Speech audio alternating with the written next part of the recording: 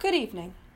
What you are about to witness is a retelling of Orson Welles' original 1938 broadcast, The War of the Worlds, put on by the Wandering Minds Theatrical Group at Boston University.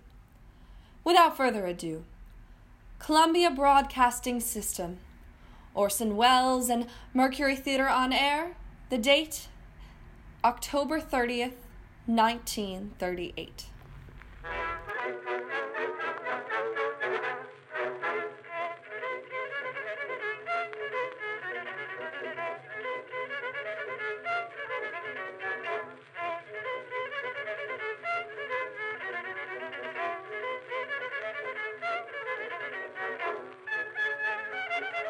The Columbia Broadcasting System and its affiliated station present Orson Welles and the Mercury Theatre on the air in The War of the Worlds by H.G. Wells.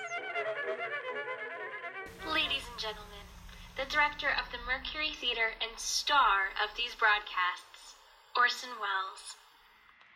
We now know that in the early years of the 20th century, this world was being watched closely by intelligences greater than man's, and yet as mortal as his own. We now know that as human beings busied themselves about their various concerns, they were being scrutinized and studied, perhaps almost as narrowly as a man with a microscope might scrutinize the transient creatures that swarm and multiply in a drop of water. With infinite complacence, people went to and fro over the earth about their little affairs, serene in the assurance of their dominion over this small spinning fragment of solar driftwood which, by chance or design, man has inherited out of the dark mystery of time and space. Yet across an immense ethereal gulf, minds that are to our minds, as ours are to the beasts in the jungle, intellects vast, cool, and unsympathetic regarded this earth with envious eyes, and slowly and surely drew their plans against us. In the 39th year of the 20th century came the Great Disillusionment. It was near the end of October. Business was better. The war scare was over. More men were back at work. Sales were picking up. On this particular evening, October 30th, the Crossley service estimated that 32 million people were listening in on radios. For the next 24 hours, not much change in temperature. A slight atmospheric disturbance of undetermined origin is reported over Nova Scotia, causing a low-pressure area to move down rather rapidly over the northeastern states, bringing a forecast of rain, accompanied by winds of light gale force. Maximum temperature, 66. Minimum, 48. This weather report comes to you from the Government Weather Bureau. We now take you to the Meridian Room in the Hotel Park Plaza in downtown New York, where you will be entertained by the music of Ramon Raquello and his orchestra.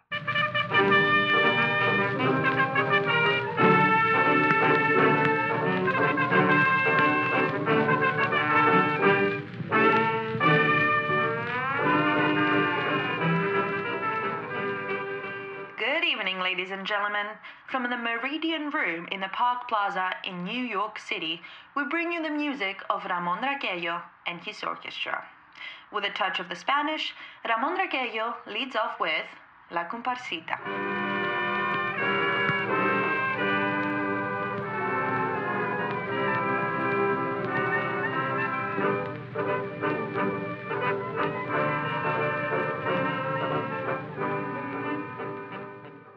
Ladies and gentlemen, we interrupt our program of dance music to bring you a special bulletin from the Intercontinental Radio News.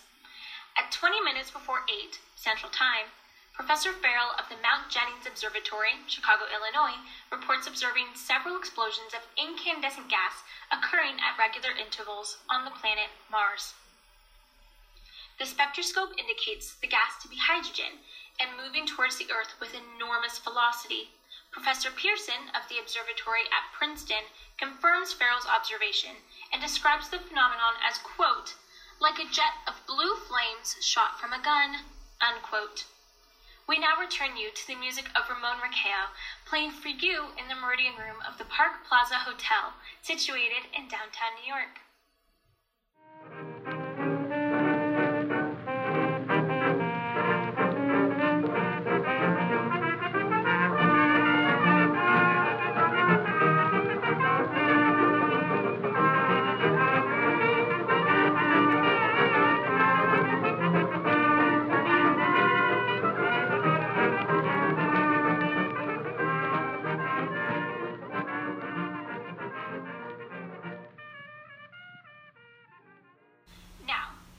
that never loses favor, the ever-popular Stardust, Ramon Raquello and his orchestra.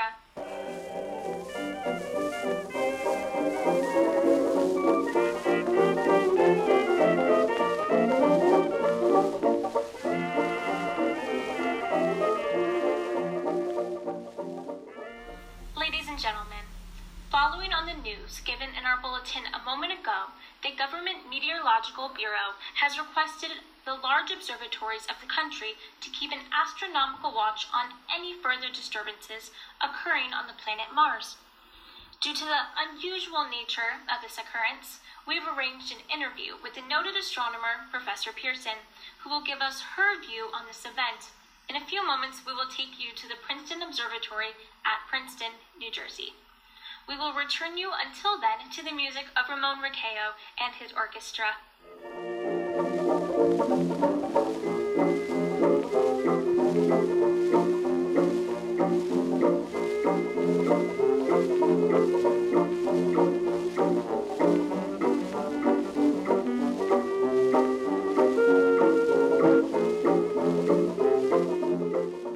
We are ready now to take you to the Princeton Observatory at Princeton, where Carl Phillips, our commentator, will interview Professor Rachel Pearson, famous astronomer. We take you now to Princeton, New Jersey. Good evening, ladies and gentlemen. This is Carl Phillips speaking to you from the observatory at Princeton. I am standing in a large semicircular room, pitch black except for an oblong split in the ceiling. Through this opening, I can see a sprinkling of stars that cast a kind of frosty glow over the intricate mechanism of the huge telescope. This ticking sound you hear is the vibration of the clockwork. Professor Pearson stands directly above me on a small platform, peering through the giant lens. I ask you to be patient, ladies and gentlemen, during any delay that may arise during our interview. Besides her ceaseless watch of the heavens, Professor Pearson may be interrupted by telephone or other communications. During this period, she is in constant touch with the astronomical centers of the world. Professor, may I begin our questions? At any time, Mr. Phillips. Professor, would you please tell our radio audience exactly what you see as you observe the planet Mars through your telescope? Nothing unusual at the moment, Mr. Phillips. A red disk swimming in a blue sea. Oh, transverse stripes across the disk. Quite distinct now because Mars happens to be at the point nearest the Earth. In opposition, as we call it. In your opinion, what do these transverse stripes signify, Professor Pearson? Not canals, I can assure you, Mr. Phillips. Although that's the popular conjecture of those who imagine Mars to be inhabited. From a scientific viewpoint, the stripes are merely the result of atmospheric conditions peculiar to the planet. Then you're quite convinced as a scientist that living intelligence as we know it does not exist on Mars? I should say the chances against it are 1,000 to 1. And yet, how do you account for these gas eruptions occurring on the surface of the planet at regular intervals? Mr. Phillips, I cannot account for it. By the way, Professor, for the benefit of our listeners, how far is Mars from the Earth? Approximately 40 million miles. Well, that seems a safe enough distance. Just a moment, ladies and gentlemen. Someone has just handed Professor Pearson a message. While she reads it, let me remind you that we are speaking to you from the observatory in Princeton, New Jersey, where we are interviewing the world-famous astronomer Professor Pearson. One moment, please. Professor Pearson has passed me the message which she has just received. Professor, may I read the message to the listening audience? Certainly, Mr. Phillips. Ladies and gentlemen, I shall read you a wire addressed to Professor Pearson from Dr. Gray of the Natural History Museum, New York. Quote, 9:15 Eastern Standard Time. Seismograph registered shock of almost earthquake intensity occurring within a radius of 20 miles of Princeton. Please investigate. Signed, Lloyd Gray, Chief of Astronomical Division. Unquote. Professor Pearson, could this occurrence possibly have something to do with the disturbances observed on the planet Mars? Hardly, Mr. Phillips. This is probably a meteorite of unusual size, and its arrival at this particular time is merely a coincidence. However, we shall conduct a search as soon as the daylight permits. Thank you, Professor. Ladies and gentlemen, for the past 10 minutes we've been speaking to you from the observatory at Princeton, bringing you a special interview with Professor Pearson, noted astronomer. This is Carl Phillips speaking. We now return you to our New York studio.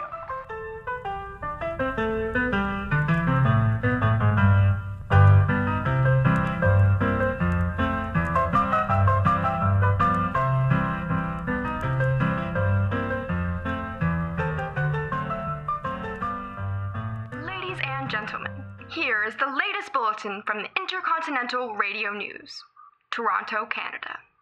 Professor Morse of Macmillan University reports observing a total of 3 explosions on the planet Mars between the hours of 7:45 p.m. and 9:20 p.m. Eastern Standard Time. This confirms earlier reports received from American observatories. Now, nearer home comes a special announcement from Trenton, New Jersey.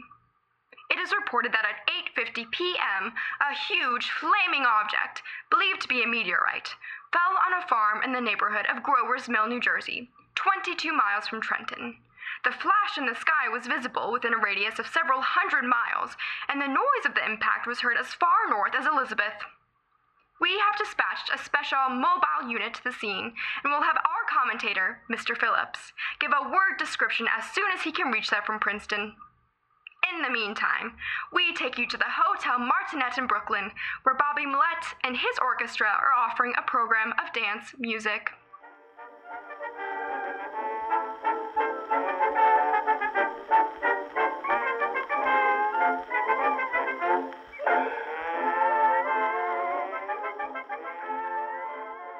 We take you now to Grover's Mill, New Jersey.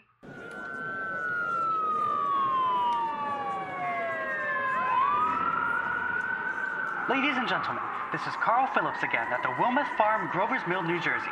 Professor Pearson and myself made the 11 miles from Princeton in 10 minutes.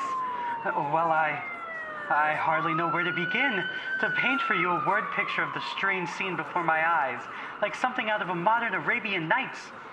Well, I just got here. I haven't had a chance to look around yet. I guess that's it.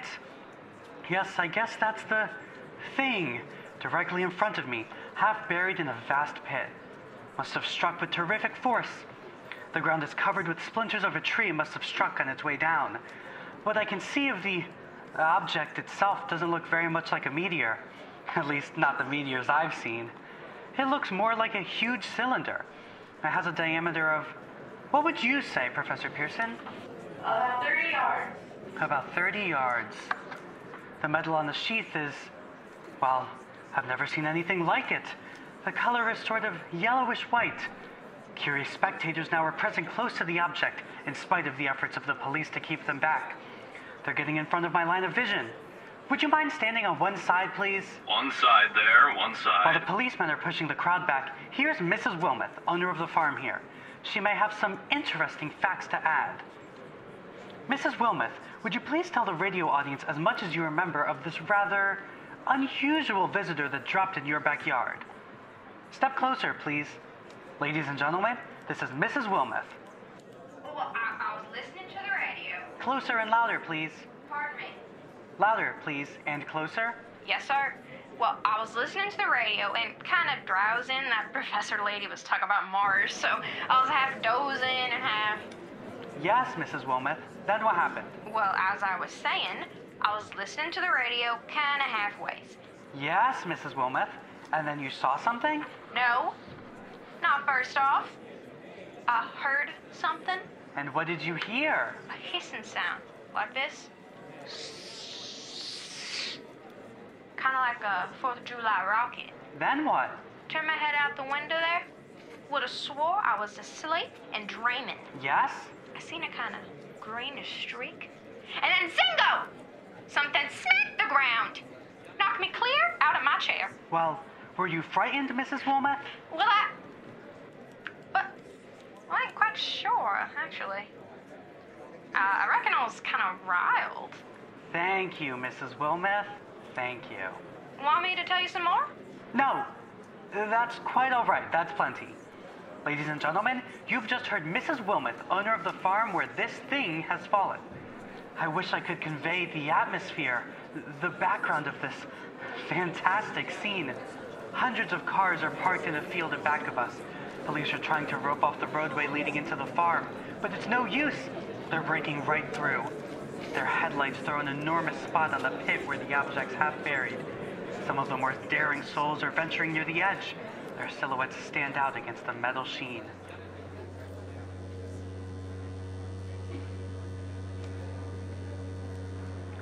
One man wants to touch the thing. He's having an argument with a policeman.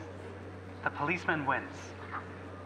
Now, ladies and gentlemen, there's something I haven't mentioned in all this excitement, but it's becoming more distinct. Perhaps you've caught it already on your radio. Listen. Do you hear it?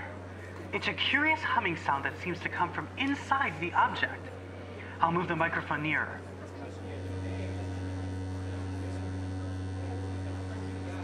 Now we're not more than 20 feet away.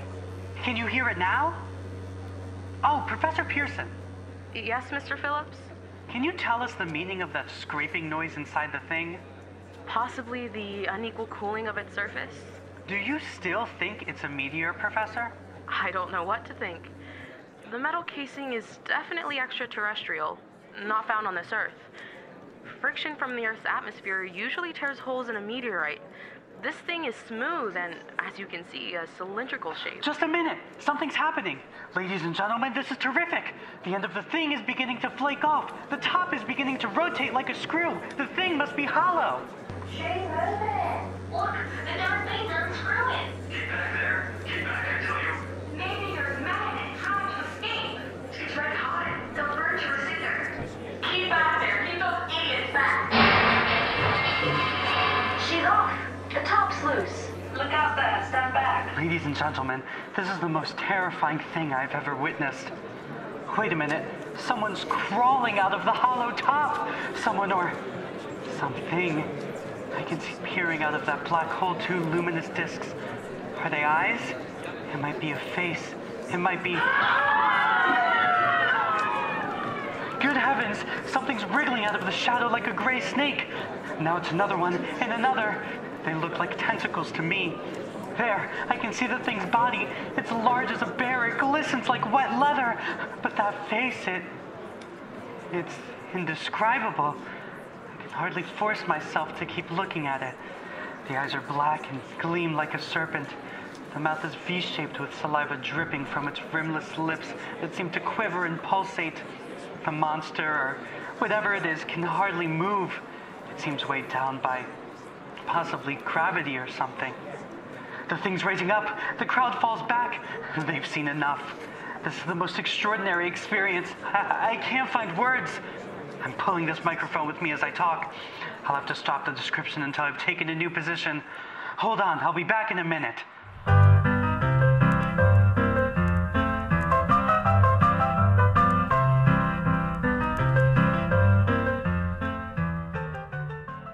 We are bringing you an eyewitness account of what's happening on the Wilmoth Farm, Grover's Mill, New Jersey.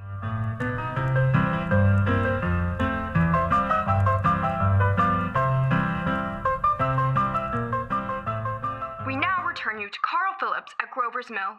Here I am, back of a stone wall that adjoins Mrs. Wilmot's garden. From here I get a sweep of the whole scene. I'll give you every detail as long as I can talk, as long as I can see. More state police have arrived. They're drawing up a cordon in front of the pit, about 30 of them. No need to push the crowd back now. They're willing to keep their distance. The captain is conferring with someone. We can't quite see who. Oh yes, I believe it's Professor Pearson. Yes, it is. Now they're parted. The professor moves around one side, studying the object, while the captain and two policemen advance with something in their hands. I can see it now. It's a white handkerchief tied to a pole. A flag of truce. If those creatures know what that means, what anything means... Wait! Something's happening!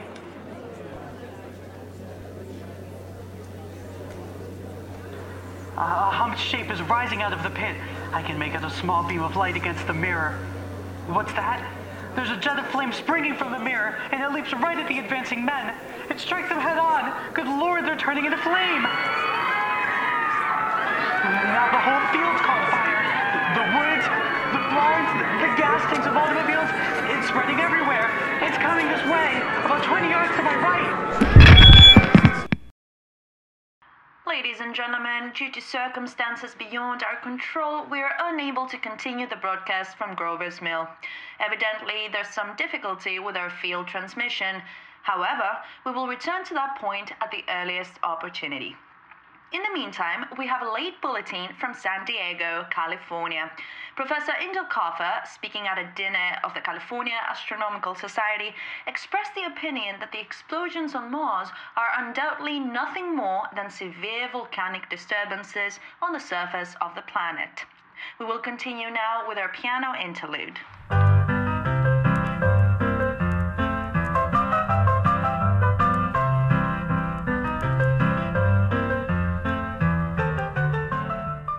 Ladies and gentlemen, I have just been handed a message that came in from Grover's Mill by telephone.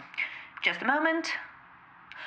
At least 40 people, including 6 state troopers, lie dead in a field east of the village of Grover's Mill, their bodies burnt and distorted beyond all possible recognition. The next voice you hear will be that of Brigadier General Smith, commander of the state militia at Trenton, New Jersey. I have been requested by the Governor of New Jersey to place the counties of Mercer and Middlesex as far west as Princeton and east to Jamesburg.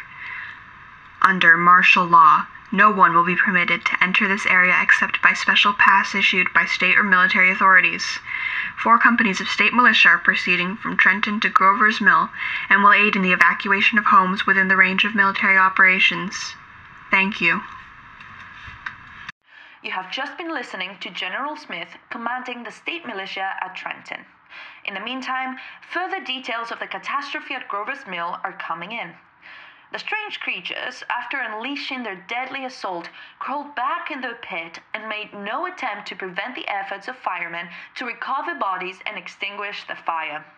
Combined fire departments of Mercer County are fighting the flames which menace the entire countryside.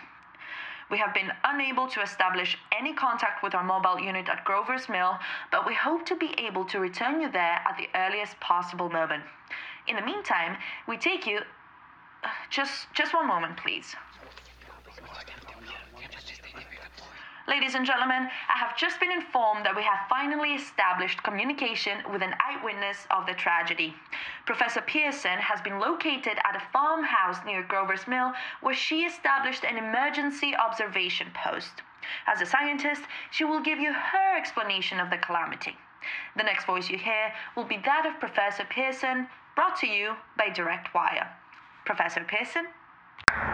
Of the creatures in the rocket cylinder at Grover's Mill, I can give you no authoritative information, either as to their nature, their origin, or their purposes here on Earth. Of their destructive instrument, I might venture some conjectural explanation. For want of a better term, I shall refer to the mysterious weapon as a heat ray. It's all too evident that these creatures have scientific knowledge far in advance of our own. It is my guess that in some way they are able to generate an intense heat in a chamber of practically absolute non-conductivity. This intense heat they project in a parallel beam against any object they choose by means of a polished parabolic mirror of unknown composition, much as a mirror of a lighthouse projects a beam of light. That is my conjecture of the origin of the heat ray. Thank you, Professor Pearson. Ladies and gentlemen, here is a bulletin from Trenton. It is a brief statement informing us that the charred body of Carl Phillips has been identified in a Trenton hospital. Now, here's another bulletin from Washington, D.C.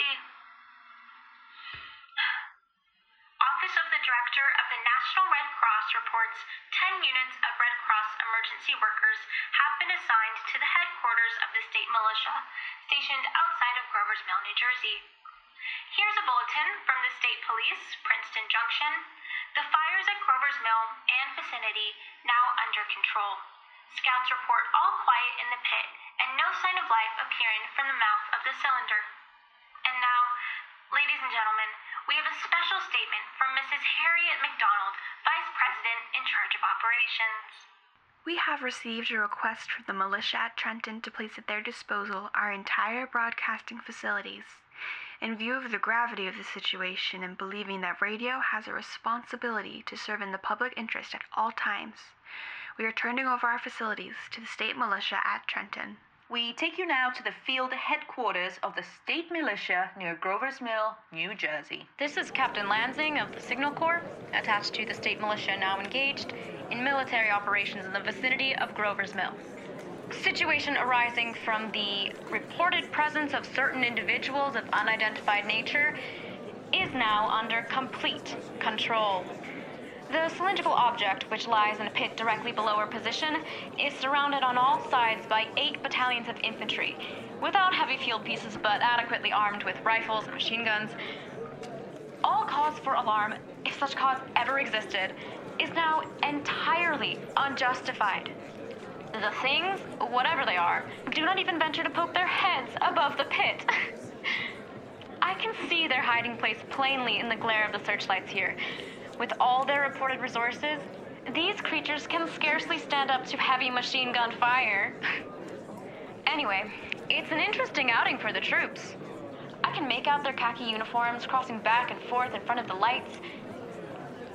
It almost looks like a real war. There appears to be some slight smoke in the woods bordering the Millstone River. Probably fires started by campers. Well, we ought to see some action soon. One of the companies is deploying on the left flank. A quick thrust and it will all be over. Now, wait a minute. I see something on top of the cylinder. No. It's nothing but a shadow. Now the troops are on the edge of the Wilmouth farm. 7,000 armed men closing in on an old metal tub. Wait. That wasn't a shadow. Something moving. Solid metal. Kind of a shield-like affair rising up out of the cylinder. It's going higher and higher while it's standing on legs. Actually rearing up on a sort of metal framework. Now it's reaching above the trees and the searchlights are on it. Hold on! Cover me! Look out! Ladies and gentlemen, I have a grave announcement to make. Incredible as it may seem, both the observations of science and evidence of our eyes lead to the inescapable assumption that those strange beings who landed in the Jersey farmlands tonight are the vanguard of an invading army from the planet Mars. The battle which took place tonight at Grover's Mill has ended in one of the most startling defeats ever suffered by an army in modern times. 7,000 men armed with rifles and machine guns pitted up against a single fighting machine of the invaders from Mars. 120 known survivors.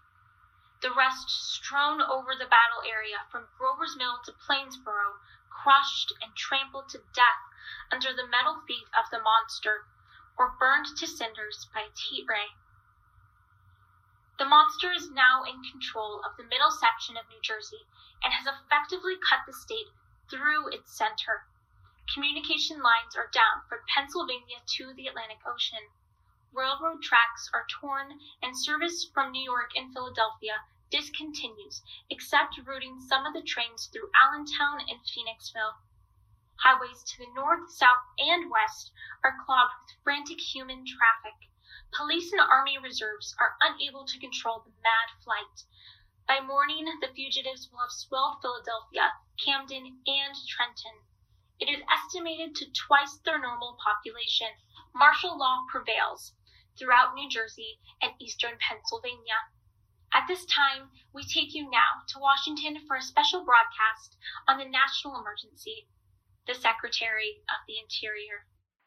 Citizens of the nation, I shall not try to conceal the gravity of the situation that confronts the country, nor the concern of your government in protecting the lives and property of its people. However, I wish to impress upon you, private citizens and public officials, all of you, the urgent need of calm and resourceful action.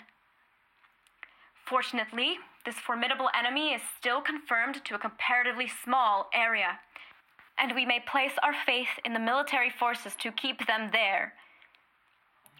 In the meantime, placing our faith in God, we must continue the performance of our duties, each and every one of us, so that we may confront this destructive adversary with a nation united, courageous, and consecrated to the preservation of human supremacy on this earth.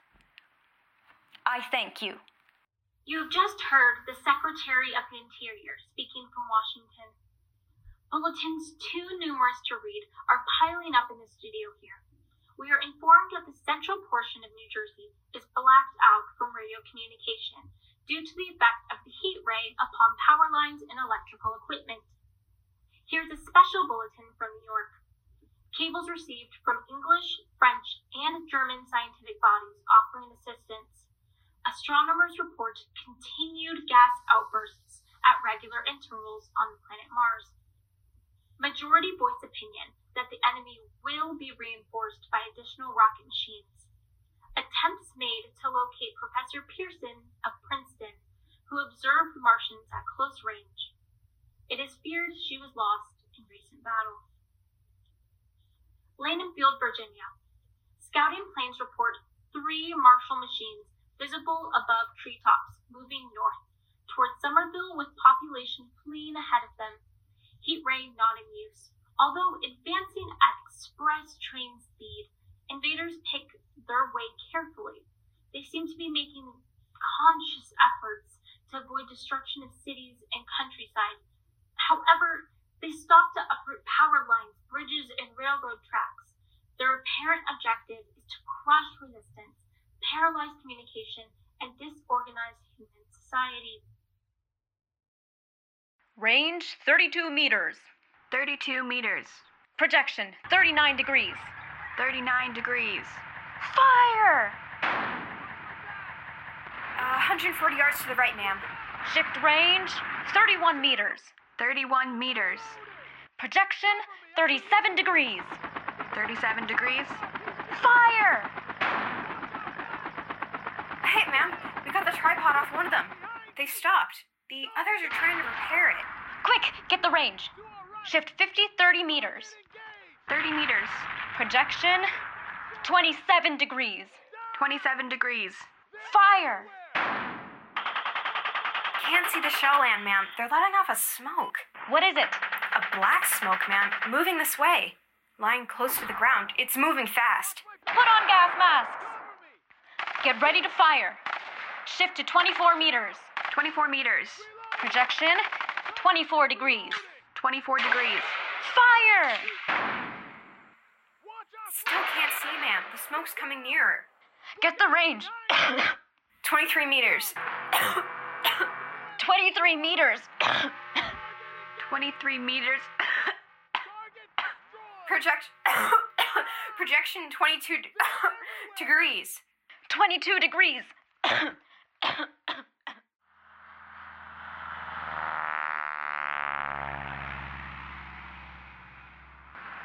Army bombing plane, V-843 off Bayonne, New Jersey. Lieutenant Voigt, commanding 8 bombers, reporting to Commander Fairfax, Langham Field. This is Voigt, reporting to Commander Fairfax, Langham Field. Enemy tripod machines now in sight. Reinforced by 3 machines from the Morristown cylinder, 6 altogether. 1 machine partially crippled, believed hit by shell from Army gun in Waktung Mountains. Guns now appear silent. A heavy black fog handing close to the earth. Of extreme density, nature unknown. No sign of heat ray. Enemy now turns east, crossing Passaic River into the Jersey marshes. Another straddles the Pulaski Skyway. Evident objective is New York City. They're pushing down a high-tension power station. The machines are close together now, and we're ready to attack. Planes circling, ready to strike. 1,000 yards and we'll be over the first. 800 yards, 600, 400, 200. There they go. The giant arm raised. Green flash. They're spraying us with flame. 2,000 feet. Engines are giving out. No chance to release bombs. Only one thing left. Drop on them, plane and all. We're diving on the first one. Now the engine's gone. 8. This is Bayonne, New Jersey, calling Langham Field. This is Bayonne, New Jersey, calling Langham Field. Come in, please. Come in, please. This is Langham Field. Go ahead. 8 Army bombers in engagement with enemy tripod machines over Jersey Flats. Engines incapacitated by heat ray. All crashed. 1 enemy machine destroyed. Enemy now discharging heavy black smoke in direction of... This is Newark, New Jersey. This is Newark, New Jersey. Warning, poisonous black smoke pouring in from Jersey marshes. Reaches South Street. Gas masks useless. Urge population to move into open spaces. Automobiles use routes 7, 23, 24. Avoid congested areas. Smoke now spreading over Raymond Boulevard. 2X2L calling CQ. 2X2L calling CQ. 2X2L calling 8X3R. Come in, please. This is 8X3R, coming back at 2X2L. How's reception? How's reception? K, please. Where are you, 8X3R? What's the matter? Where are you? I'm speaking from the roof of the Broadcasting Building, New York City. The bells you hear are ringing to warn the people to evacuate the city as the Martians approach. Estimated in the last 2 hours, 3 million people have moved out along the roads to the north. Hutchinson River Parkway is still kept open for motor traffic. Avoid bridges to Long Island, hopelessly jammed. All communication with Jersey Shore closed 10 minutes ago. No more defenses. Our army wiped out. Artillery, Air Force, everything wiped out. This may be the last broadcast. We'll stay here till the end. People are holding service below us, in the cathedral.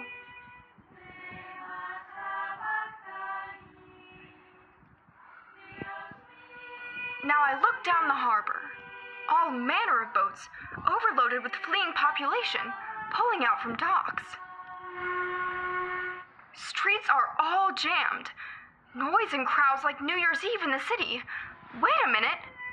Enemy now in sight above the Palisades. 5 great machines. First one is crossing river. I can see it from here, wading the Hudson like a man wading through a brook. A bulletin's handed to me. Martian cylinders are falling all over the country. One outside Buffalo, one in Chicago, St. Louis. Seem to be timed and spaced. Now the first machine reaches the shore. He stands watching, looking over the city. His steel, cowlish head is even with the skyscrapers. He waits for the others. They rise like a line of new towers on the city's west side. Now they're lifting their metal hands. This is the end now. Smoke comes out. Black smoke, drifting over the city. People in the streets see it now. They're running towards the East River. Thousands of them dropping in like rats. Now the smoke's spreading faster. It's reached Times Square. People are trying to run away from it, but it's no use. They're falling in like flies. Now the smoke's crossing 6th Avenue. 5th Avenue? 100 yards away. It's 50 feet. 2X2L calling CQ. 2X2L calling CQ. 2X2L calling CQ New York. Isn't there anyone on the air? Isn't there anyone? 2X2L. You are listening to a CBS presentation of Orson Welles and the Mercury Theatre on the Air in an original dramatization of The War of the Worlds by H.G. Wells. The performance will continue after a brief intermission. This is the Columbia Broadcasting System.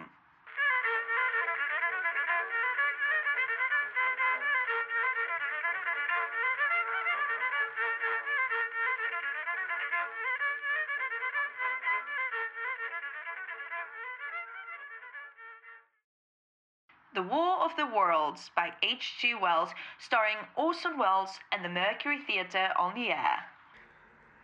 As I set the notes down on paper, I'm obsessed by the thought that I may be the last living human on Earth. I have been hiding in this empty house near Grover's Mill, a small island of daylight cut off by the black smoke from the rest of the world. All that happened before the arrival of these monstrous creatures in the world now seems part of another life. A life that has no continuity with the present furtive existence of the lonely derelict who pencils these words on the back of some astronomical notes bearing the signature of Rachel Pearson. I look down at my blackened hands, my torn shoes, my tattered clothes, and I try to connect them with the professor who lives at Princeton and who, on the night of October 20th, glimpsed through her telescope at an orange splash of light on a distant planet. My husband, My colleagues, my students, my books, my observatory, my world. Where are they? Did they ever exist? Am I Rachel Pearson? What day is it? And do days exist without calendars? Does time pass when there are no human hands left to wind the clocks?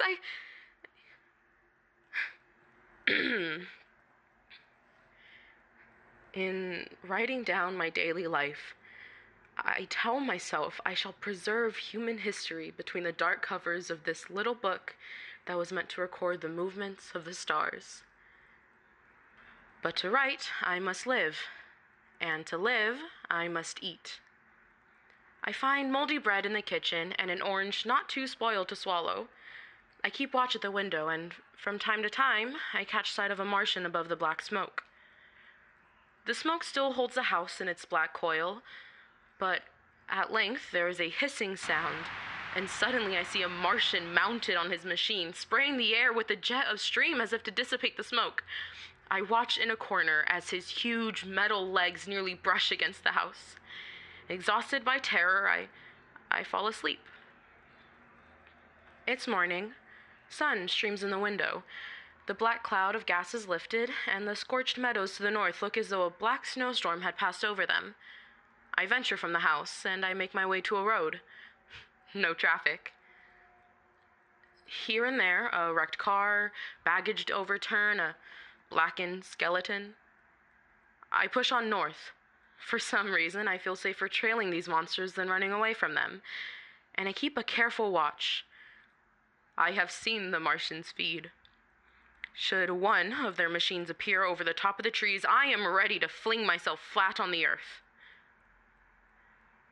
I come to a chestnut tree. October and the chestnuts are ripe. I fill my pockets. I must keep alive. 2 days I wander in a vague northerly direction through a desolate world. Finally, I notice a living creature, a small red squirrel in a beech tree. I stare at him in wonder. He stares back at me. I believe at that moment the animal and I shared the same emotion, the joy of finding another living being. I push on north. I find dead cows in a brackish field, beyond the charred ruins of a dairy. The silo remains standing guard over the wasteland, like a lighthouse deserted by the sea. Astride the silo perches a weathercock, and the arrow points north. Next day, I come to a city vaguely familiar in its contours, yet its buildings strangely dwarfed and leveled off, as if a giant had sliced off its highest towers with a capricious sweep of his hand. I reach the outskirts. I found Newark, undemolished but humbled by some whim of the advancing Martians. Presently, with an odd feeling of being watched, I caught sight of something crouching in a doorway. I made a step towards it, and it rose up and became a man. A man armed with a large knife. Stop! Where did you come from? I come from many places. A long time ago from Princeton. Princeton, huh? That's near Grover's Mill. Yes. Grover's Mill.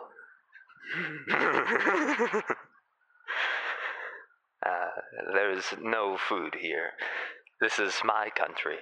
All this end of town down to the river. There's only food for one. Which way are you going? I don't know. I guess I'm looking for people. What was that? Did you hear something just then? Only a bird. A live bird. You get to know that birds have shadows these days. Say, we're in the open here. Let's crawl into this doorway and talk. Have you seen any Martians? They've gone over to New York. At night, the sky is alive with their lights, just as if people were still living in it. By daylight, you can't see them. 5 days ago, a couple of them carried something big across the flats from the airport. I believe they're learning how to fly. Fly? Yeah, fly. Then it's all over with humanity. Stranger, there's still you and I. 2 of us left. They've got themselves in solid. They wrecked the greatest country in the world. Those green stars, they're probably falling somewhere every night. They've only lost one machine. There isn't anything to do. We're done. We're licked. Where were you? You're in uniform. What's left of it? I was in the militia. National Guard. That's good. Wasn't any war any more than there's a war between men and ants. And we're eatable ants. I found that out. What will they do to us? I've thought it all out.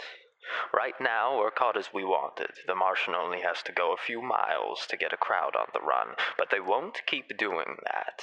They'll begin catching us systematic-like, keeping the best and storing us in cages and things. They haven't even begun on us yet. Not begun? Not begun. All that's happened so far is because we don't have enough sense to keep quiet, bothering them with guns and such stuff and losing our heads and rushing off in crowds. Now, instead of rushing around blind, we've got to fix ourselves up according to the way things are now. Cities, nations, civilization, and progress. But if that's so, what is there to live for?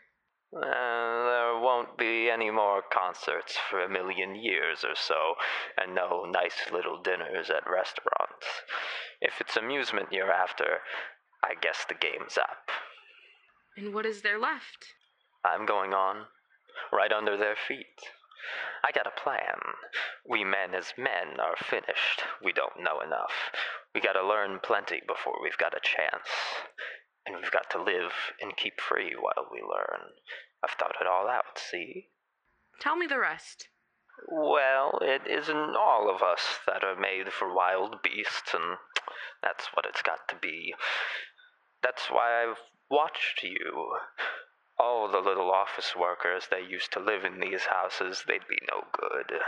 They haven't any stuff in them. They just used to run off to work. I've seen hundreds of them running wild to catch the commuters' trains in the morning for fear that they'd get canned if they didn't, running back at night afraid they won't be in time for dinner. Lives insured and a little invested in case of accidents, and on Sundays worried about the hereafter. The Martians will be a godsend for those guys. Nice, roomy cages, good food, careful breeding, no worries. After a week or so chasing about the fields on empty stomachs, they'll come, and they'll be glad to be caught. You've thought it all out, haven't you? You bet I have. And that isn't all. These Martians will make pets of some of them, train them to do tricks. Who knows? Get sentimental over the pet boy who grew up and had to be killed. And some, maybe, they'll train to hunt us. No, that's impossible. No human being. Yes, they will. There's men who will do it gladly. If one of them ever comes after me. In the meantime, you and I and others like us, where are we to live when the Martians own the Earth? I've got it all figured out. We'll live underground. I've been thinking about the sewers. Under New York are miles and miles of them. The main ones are big enough for anybody. Then there's cellars, vaults, underground storerooms, railway tunnels, subways. You begin to see, eh? And we'll get a bunch of strong men together. No weak ones. That rubbish out. As you meant me to go? Well, I gave you a chance, didn't I? We won't quarrel about that. Go on. And we've got to make safe places for us to stay in, see? And get all the books we can. Science books. That's where people like you come in, see? We'll raid the museums. We'll even spy on the Martians. It may not be so much we have to learn before, just imagine this, 4 or 5 of their own fighting machines suddenly start off. Heat rays right in life, and not a Martian in 'em. Not a Martian in 'em, but men. Men who have learned the way how. It may even be in our time. Gee, imagine having one of them lovely things with its heat ray wide and free. We'd turn it on Martians. We'd turn it on men. We'd bring everybody down to their knees. That's your plan? You and me, and a few more of us, we'd own the world. I see. Say, what's the matter? Where are you going? Not to your world. Goodbye, stranger.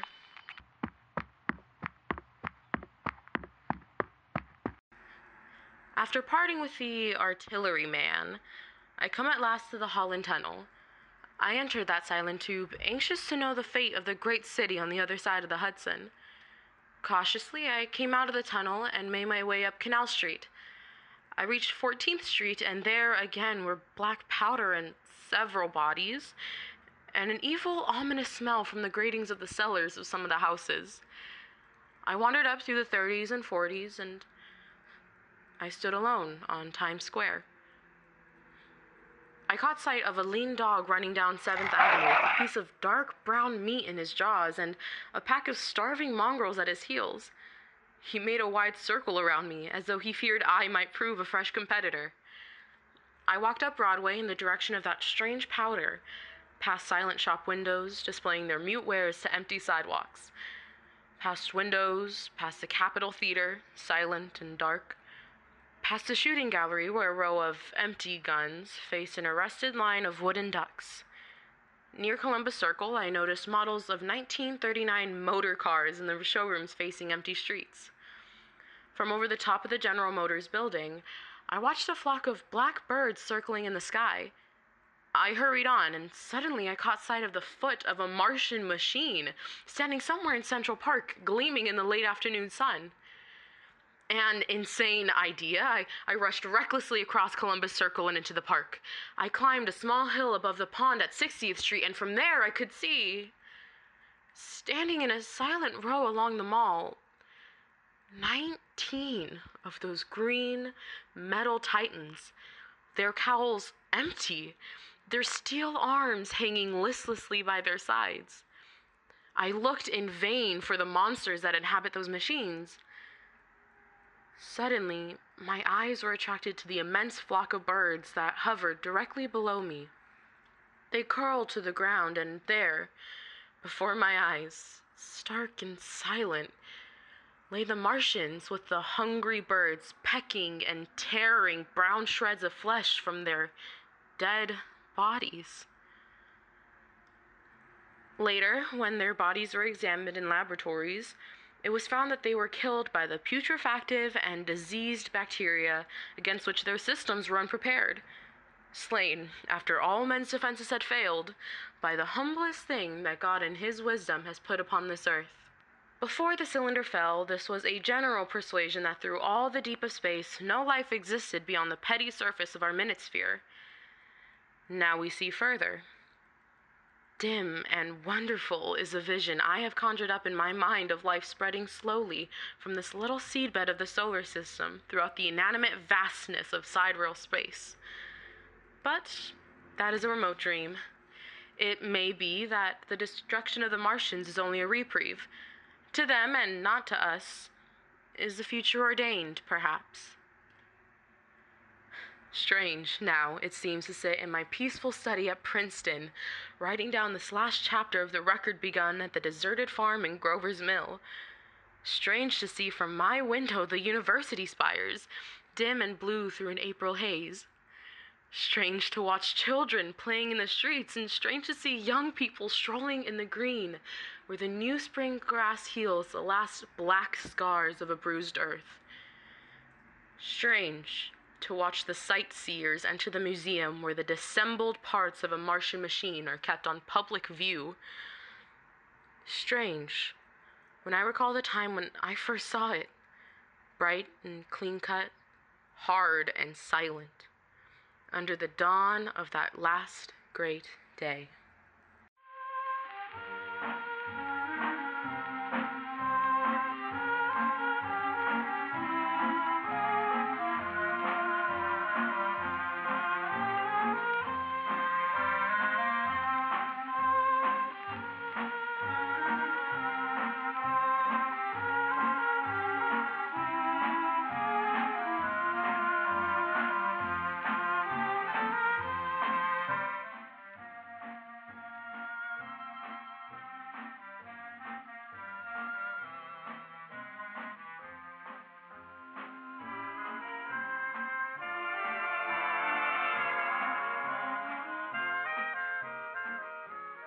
This is Orson Welles, ladies and gentlemen, out of character to assure you that The War of the Worlds has no further significance than as the holiday offering it was intended to be.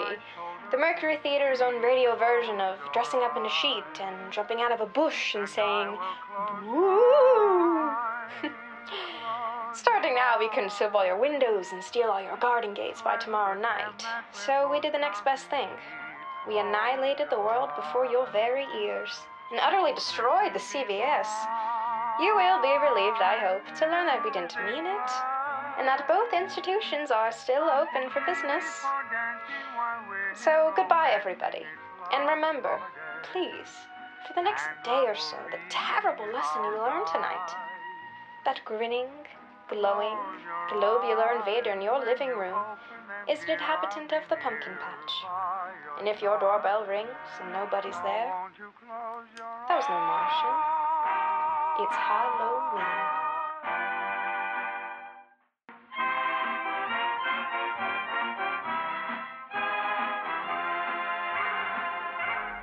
Thank you for listening to Wandering Minds' production of The War of the Worlds, directed by myself, Isabella Watson.